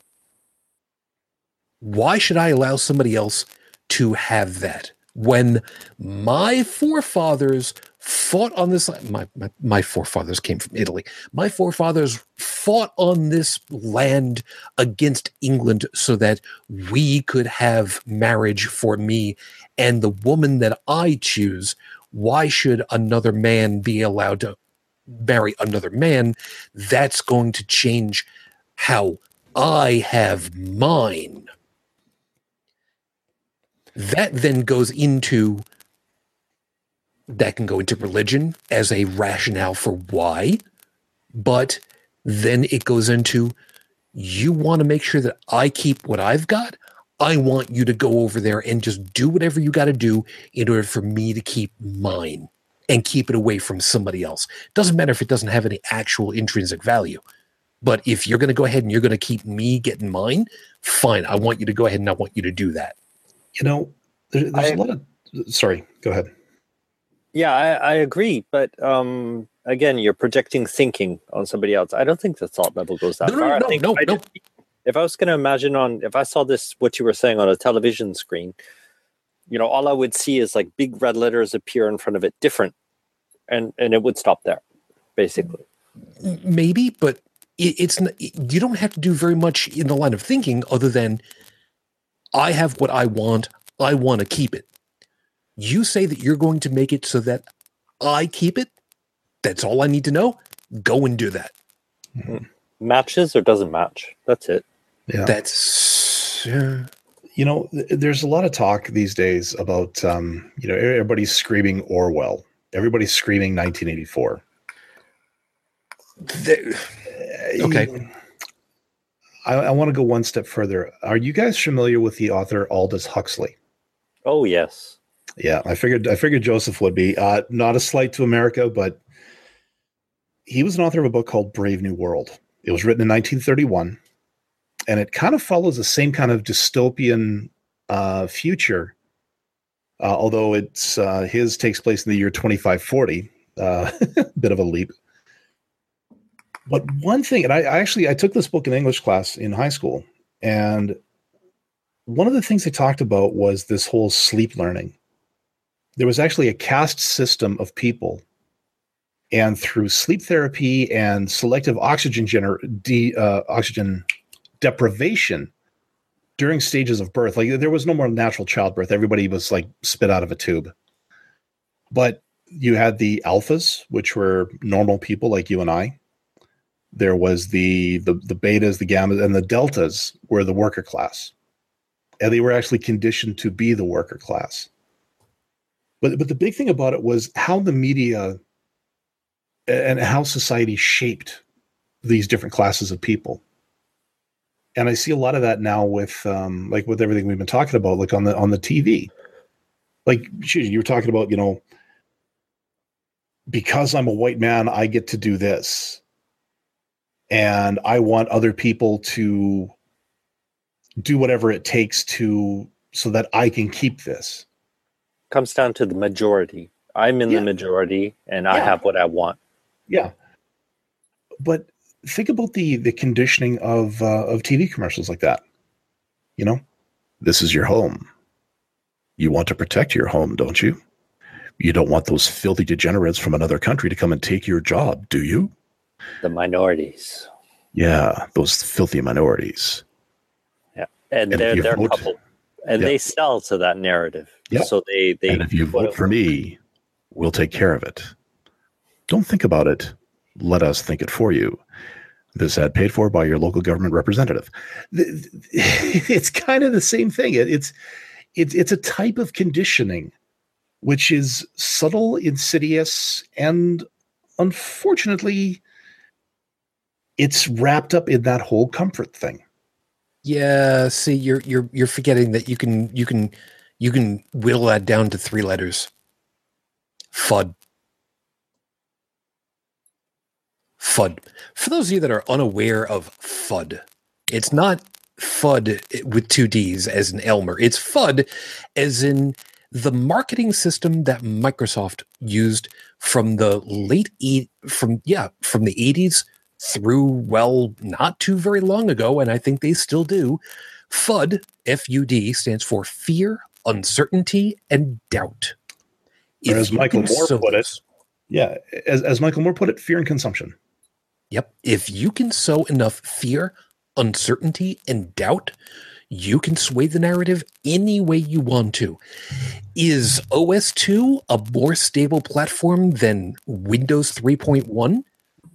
It doesn't matter. We're installed in more systems going out the door, and that's what you want to buy because we're out there. Doesn't matter that they're a multitasking 32-bit operating system 5 years ahead of Windows 3.1. Doesn't matter. We've got the stuff that you want because we run all the software that you want. And go back and look, and you'll see marketing for Windows is exactly what that was. Yeah, They're a marketing company. They're not a software company. yeah. And they've really learned how humans work, and that's why they're so rich. It's not because of anything they make. You know, what was it? The Daily Wire. They do a couple of podcasts, and one of them is the Ben Shapiro Show. You should hear some of this guys as sponsors. There's a line for people who have concealed carry licenses who have shot people in self-defense. He actually has a sponsor who is a lawyer to help get you through the legal process if you've actually killed somebody with your weapon. There was another one about what is it? Yeah, Christmas is coming and you want to protect your home, and if you take this course about you can get a free gun. And I'm like, okay, I honest to God, the first time I heard that, I did my Jeff Holiday E621 face. Is that, yeah, I was like, holy Christ. And then you signed up. Unfortunately, because I'm Canadian, I can't. Damn. You say unfortunately like that's a bad thing. Well. Mary Susan, maybe you can get your green card. Oh. Anyway. Yeah, but the thing is, like, the whole FUD thing, I don't think it's out of the woods yet. I don't think, I mean, shit, politicians are using FUD. And, okay, somebody help me on this one. Shujin, you might be the only one who can, because I don't have cable. I don't know if Joey's got cable. Do you? Like, do you have regular TV? I do, but I'd be hard pressed to tell you when the last time was that I watched anything. But go on. The only reason I ask is one of the things I remember back from when I used to watch TV normally was watching. We usually, let's see, growing up, my NBC, ABC, and CBS were from Detroit. I also got WPX New York, good station. But as I moved west, we started to get our stuff from Spokane, Washington. Okay. Spokane, Coeur d'Alene, whatever. My point, God, I do this too much. When it came time for your governors or your congressmen or are senators elected? Yes. Okay, sorry, it's okay. I don't understand your political system, man. It hurts too much. It's okay. The higher up you are, the more likely you are to be elected. The lower you are, the higher likely that you're appointed.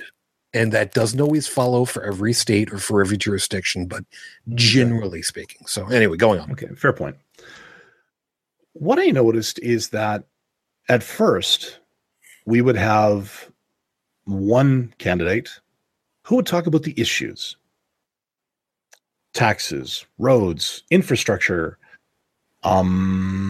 police, fire, anything like that. And their promises were to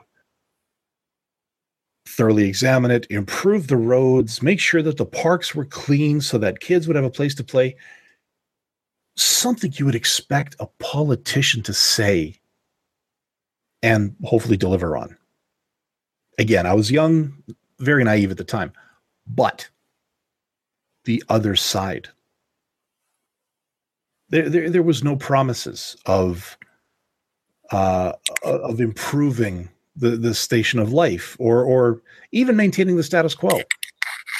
It was a directed attack on their opponent. Oh, this person signed this into tax or signed this tax into law and, paid off this police or a police officer for this corrupt act. And it was just attack. And over the years, I saw it. Eventually, it got to the point where both sides didn't give two shits about the issues and were just more concerned with get that guy.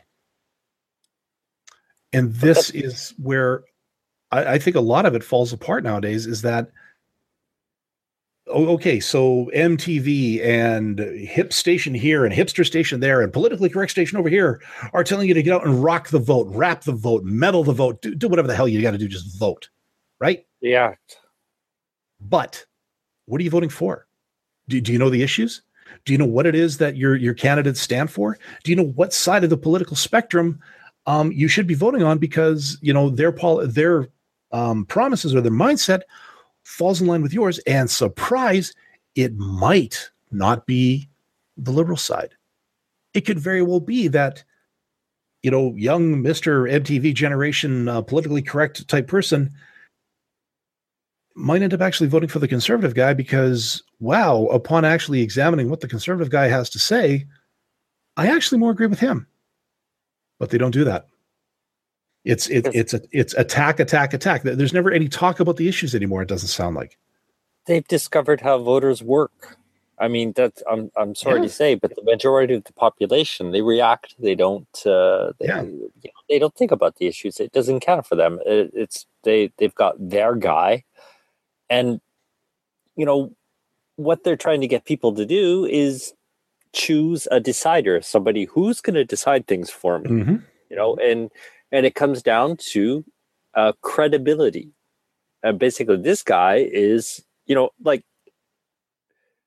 by their narrative, if the other guy makes one mistake, that should be enough to discredit them completely as a person, which makes no logical sense because, we all make mistakes. But in the mind of the follower, that works. So, if you can discredit somebody else as a leader, then, it comes down to a trust issue more than anything. Yeah, let me tackle a little bit of this, because then I got to give you guys a couple of seconds to close out for yourselves. Let me tackle what Dallin was just talking about, because there's an answer in this that gets wrapped up into what Joseph was just saying too. Used to be, and in some cases still is, here are the topics that I want to discuss. These are the things I want to do if I am elected. These are the areas I'm going to investigate into. And these are the improvements that I think need to be made and that I would like to have made and that I want to work towards making. Even if it means that we have to discuss with our opponents in order to figure out how to make this good for everyone later. That is not just good politics, that is good reasoning. I have things I want to do, I have things I want to investigate, and I have things I will work towards so that things are better for everyone. What has become the trite answer to that on too many occasions here in the United States is the simple mantra: cut taxes. Period. No rhyme or reason, no explanation beyond, I don't want to pay more in taxes. I want us to have the same tax rate, to pay the same amount in taxes, no matter what inflation does, and still get the same or more for the money that we've got. How many people do we have on the police force? Doesn't matter. We can't afford anymore. Doesn't matter. Run a deficit if you have to. I'm not paying for more. What's going on with the roadways? They're in crap shape. So what? I'm not going to pay more in that. Well, we need more. Run a deficit. It doesn't matter. We'll pay for it later. We'll find money for it later. Well, we don't have enough for good schooling for the kids that are in there. We're not paying enough to get educators who know what the hell they're doing. Doesn't matter. Run a deficit. We'll figure it out later. That's the problem. We don't have people who are willing to pay in order to get a better thinking country. John Green said it. I like paying taxes to my school district, even though I have no kids, because I don't want to live in a country with a bunch of stupid people. If we had good civics lessons, if we had good teachers with history, with mathematics, with STEM, with music, with education that is on par or better than the rest of the world, which once upon a time we had at least on par with most of the rest of the world. Then, and only then, would we actually be able to fulfill on the idea of making America great again. Because could it be? Yes, it could. And there's only one way to do that. To pay for it. Because it's the investment in the kids that makes it that way. There are future customers. And paying for a kid's education makes a better job accessible for them, which means they have more money, which means they're going to be better customers. But giving them the better education gives them the tools necessary to be able to choose for themselves what job, how to invest themselves into it. And maybe they don't want necessarily, quote unquote, the better paying job. Maybe they want to get their education and take a good enough job as far as money is concerned for things like Habitat for Humanity, Doctors Without Borders. There's a lot of possibilities, and that's kind of where I'm going. We've got time enough that we need to wrap up over here. And yes, we did get joined by Heretic Woman. I'm going to get to her in just a couple of moments over here. But just in time to plug her show. Well, we'll get to that. Before we get to that, Joseph, was there anything else that you wanted to finish off and add before we go ahead and close up shop? Nope. No, I'm fine. Thank you all. Well, we're not going away just yet. Just hang on. don't push the show off the air just yet. These are my last words. You know, the Italian in me is saying, I could make that happen if you really want, but we're not going to do that. Dallin, anything that you wanted to finish off with at this point? I honestly think I've ranted enough, except just to say that there's got to be some priorities got to be shifted around in the near future. And honestly, I've heard a lot of people lately talk about how everybody seems so happy to talk about what's wrong with America, with the West in general. Like some people actually will go that far. But what I don't hear enough of is enough people trying to come up with ideas on how to fix it. They look at it and all they can do is point fingers and say, you know, your roads are screwed up, your railways are screwed up, your economy's in the toilet, your government is this. More importantly, you've convinced them that they're a part of it. They're part of the solution, because, you know, that kind of thing is just finger pointing. It's like shifting the burden of responsibility. Well, exactly. But as well as, you know, telling that, okay, yeah, you are the solution. Okay. Where do you get started? This is the biggest problem I have. Well, this is the biggest problem I have with rallies and people who go around raising awareness. Okay, look, you can raise awareness on an issue for 6 months, but until you actually come up with some kind of implementation, or once you've got everybody whipped up into that energy, into that level of energy where they want to do something, how do you focus it? What is step one? And I think what we've got here is we've got a barely contained nuclear explosion of enthusiasm and rage at what's going on, but nobody knows where the starting line is. And that's a problem. And the trouble is the people who actually do know where the starting line is, well, they said something in a blog post 10 years ago, so we really can't believe them now, can we? And a good lot of them, yeah, they want to be at the front of the line. But they want to be they want to lead the pack. Yeah, but the trouble is it's the blind leading the blank. It's the problem. The people who want to be in the lead have absolutely no idea what to do. They're the noisiest. Yeah. They learned how to be noisy. Yeah, but that doesn't necessarily mean they know what to do. They just know how to market it. Like a particular Cheeto. Anyways. Yeah, the people who have most things to say don't say anything at all. That's our biggest problem. So, Joey, I know that you haven't had much that you've wanted to specifically chime in so far, but I want to give you your chance if there was anything you wanted to add before we get out of.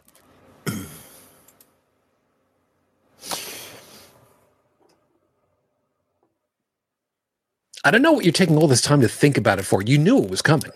Actually, a gesture like that tells me that maybe I should get a seatbelt.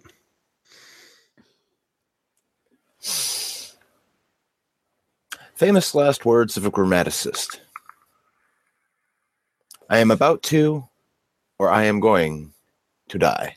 Either is acceptable. Cryptic. If accurate, but still cryptic, yes. So we'll see how this plays out. So let's go ahead and close up shop. Everybody, thank you very much for being with us tonight. Even with that weird ending, thank you. We hope that you found something worthwhile in all of our perspectives and have something worthwhile to think about for yourself on all this topic. So let me go ahead and grab Heretic Woman, figuratively speaking. Hi, hon. Nice of you to join us. You feeling better? Yeah, a bit. Yeah, I had something to eat that generally helps.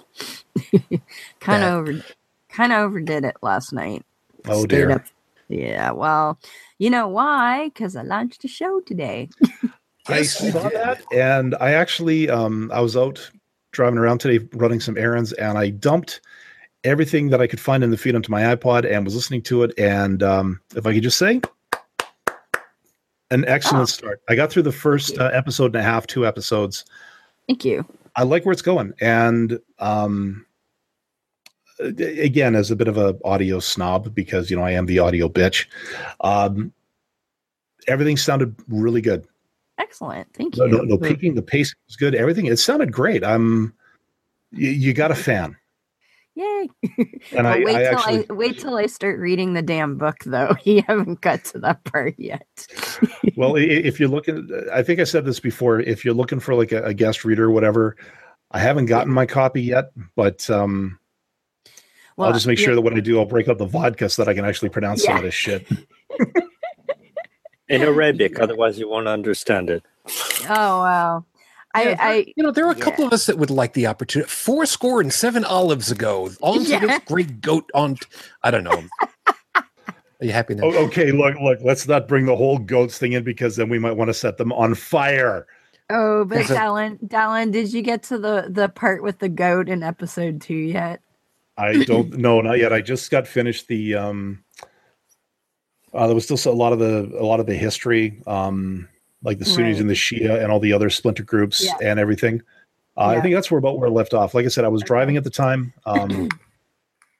But it was a little bit of a spoiler because I didn't know this until I talked to, excuse me, an ex-Muslim who's fair bit of a Quran scholar. And part of the Quran was actually eaten by a goat before it was. That one I got. Yeah, that was. Did get that? Yes. Yeah, Aisha's leaf under the pillow. Yeah. It's like, who the hell keeps part of your holy book on a leaf under your pillow? Somebody who probably didn't think it was going to be a holy book at the time. Yeah, most likely. Again, you got to go for context here. It's like. Yep. So yes, part of the Quran, because that's why the whole stoning of adulterers is only in the supplementary material called the Hadith. It's not in the Quran because a goat ate that part. Well, how convenient. Yeah, we'll kind of explain about the goats later because there's a whole other context. But in the meantime. It's kind of like the dog ate my homework excuse. But, Yes. Yes. You know, that God might damn explain it. why they don't The like goat ate my leaf. Oh God. You know, there's later. Yeah. Heretic Woman, why don't you go ahead and explain about this new project of yours? Because we need new links, because I was saying earlier, you know, the show notes, we still have old Facebook links, and we need to Very update a old bunch of stuff. Facebook links. Oh dear. Well, the show's called Full Quranic, and I just launched it yesterday, or yeah, I guess it's yesterday now. So you can find it at fullquranic.com. And I've got 6 whole episodes out, and it's the first 2 I talk a bit about who's Muhammad and where did this Quran thing come from and all that fun stuff. And then I just read the Quran. So, because most people, when they open it and start reading that, their eyes glaze over and they start to drool out the corner of their mouth and all that. Kind of like stuff. reading Lord of the Rings. Hey, that's like my favorite book of all time, buddy. The fact that you happen to be a Sorry, masochist is not.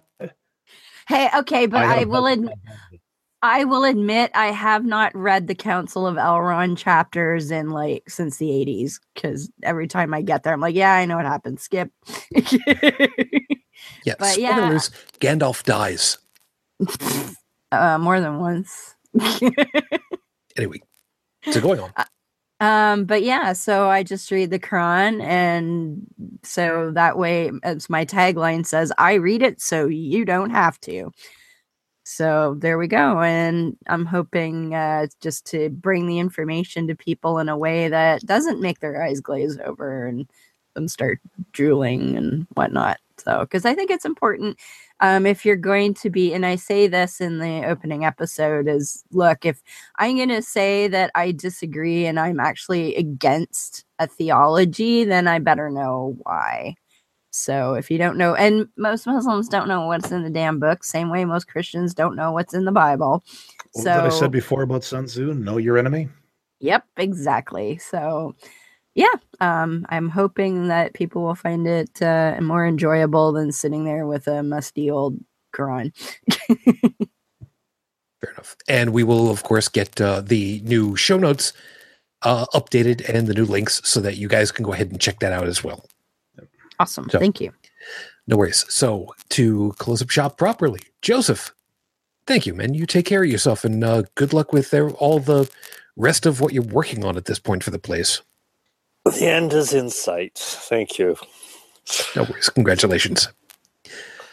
Joey, of course, as always, thank you very much for your time, and you have fun with all those colorful lights on the sides of your ears. Just It's what about are you waiting for them to change saying? color. Boy. In the words of James French, convicted murderer, hey fellas, how about this for a headline for tomorrow's paper?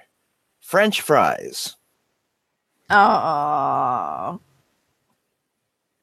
Not getting in the middle of this one, Dallin. Thank you for your time, of course, as always, and all of your assistance on everything. And Yeah, I'm not entirely sure if I could follow up that one with from Joey there. I just no. Wouldn't that be freedom fries? yeah. No, you see up here we call that poutine. Yeah. But yeah, as always, glad to be here. Glad to help. I will try to get the audio updated on the website this weekend. I need something to do. Tomorrow night, I'm heading out to my brother's place for Christmas Eve, and found out my niece is in town from Ontario, and she's the one that gave me all these mad props about these cookies I bake. So I guess I'm going to be a little bit busy tomorrow, but in the in-between time. Somebody's got to bake cookies. Again, I did that for the potluck last week, and I'm doing it again. You're going to force feed her. Yeah. Oh no! Look, I got one of the greatest compliments from her a couple of weeks ago when she said that I got my mom's recipe for classic chocolate chip cookies, and apparently I make them better than she does. Ooh, awesome. It's a great compliment, but at the same time, is this something you want your mother to know? Yes, it's a valid question. Yes, and I can tell you why. You can say real easy, I found out how to make them better. I don't include grandma hand sweat. That's the answer. There's a story. I was going to say, but you've never met my mother, and no, I do not say that. There's a story behind that one. I'll tell you guys another time. Anyway, so finishing off your plug for everything. Yes, of course, the audio version of this show is available as a subscribable podcast over at holycrapthevlogcast.com. And then, of course, myself, if I ever find myself inspired to write, bitch, rant about something that maybe isn't outside the scope of the show, you'll see that over at inthewind.yo5.ca.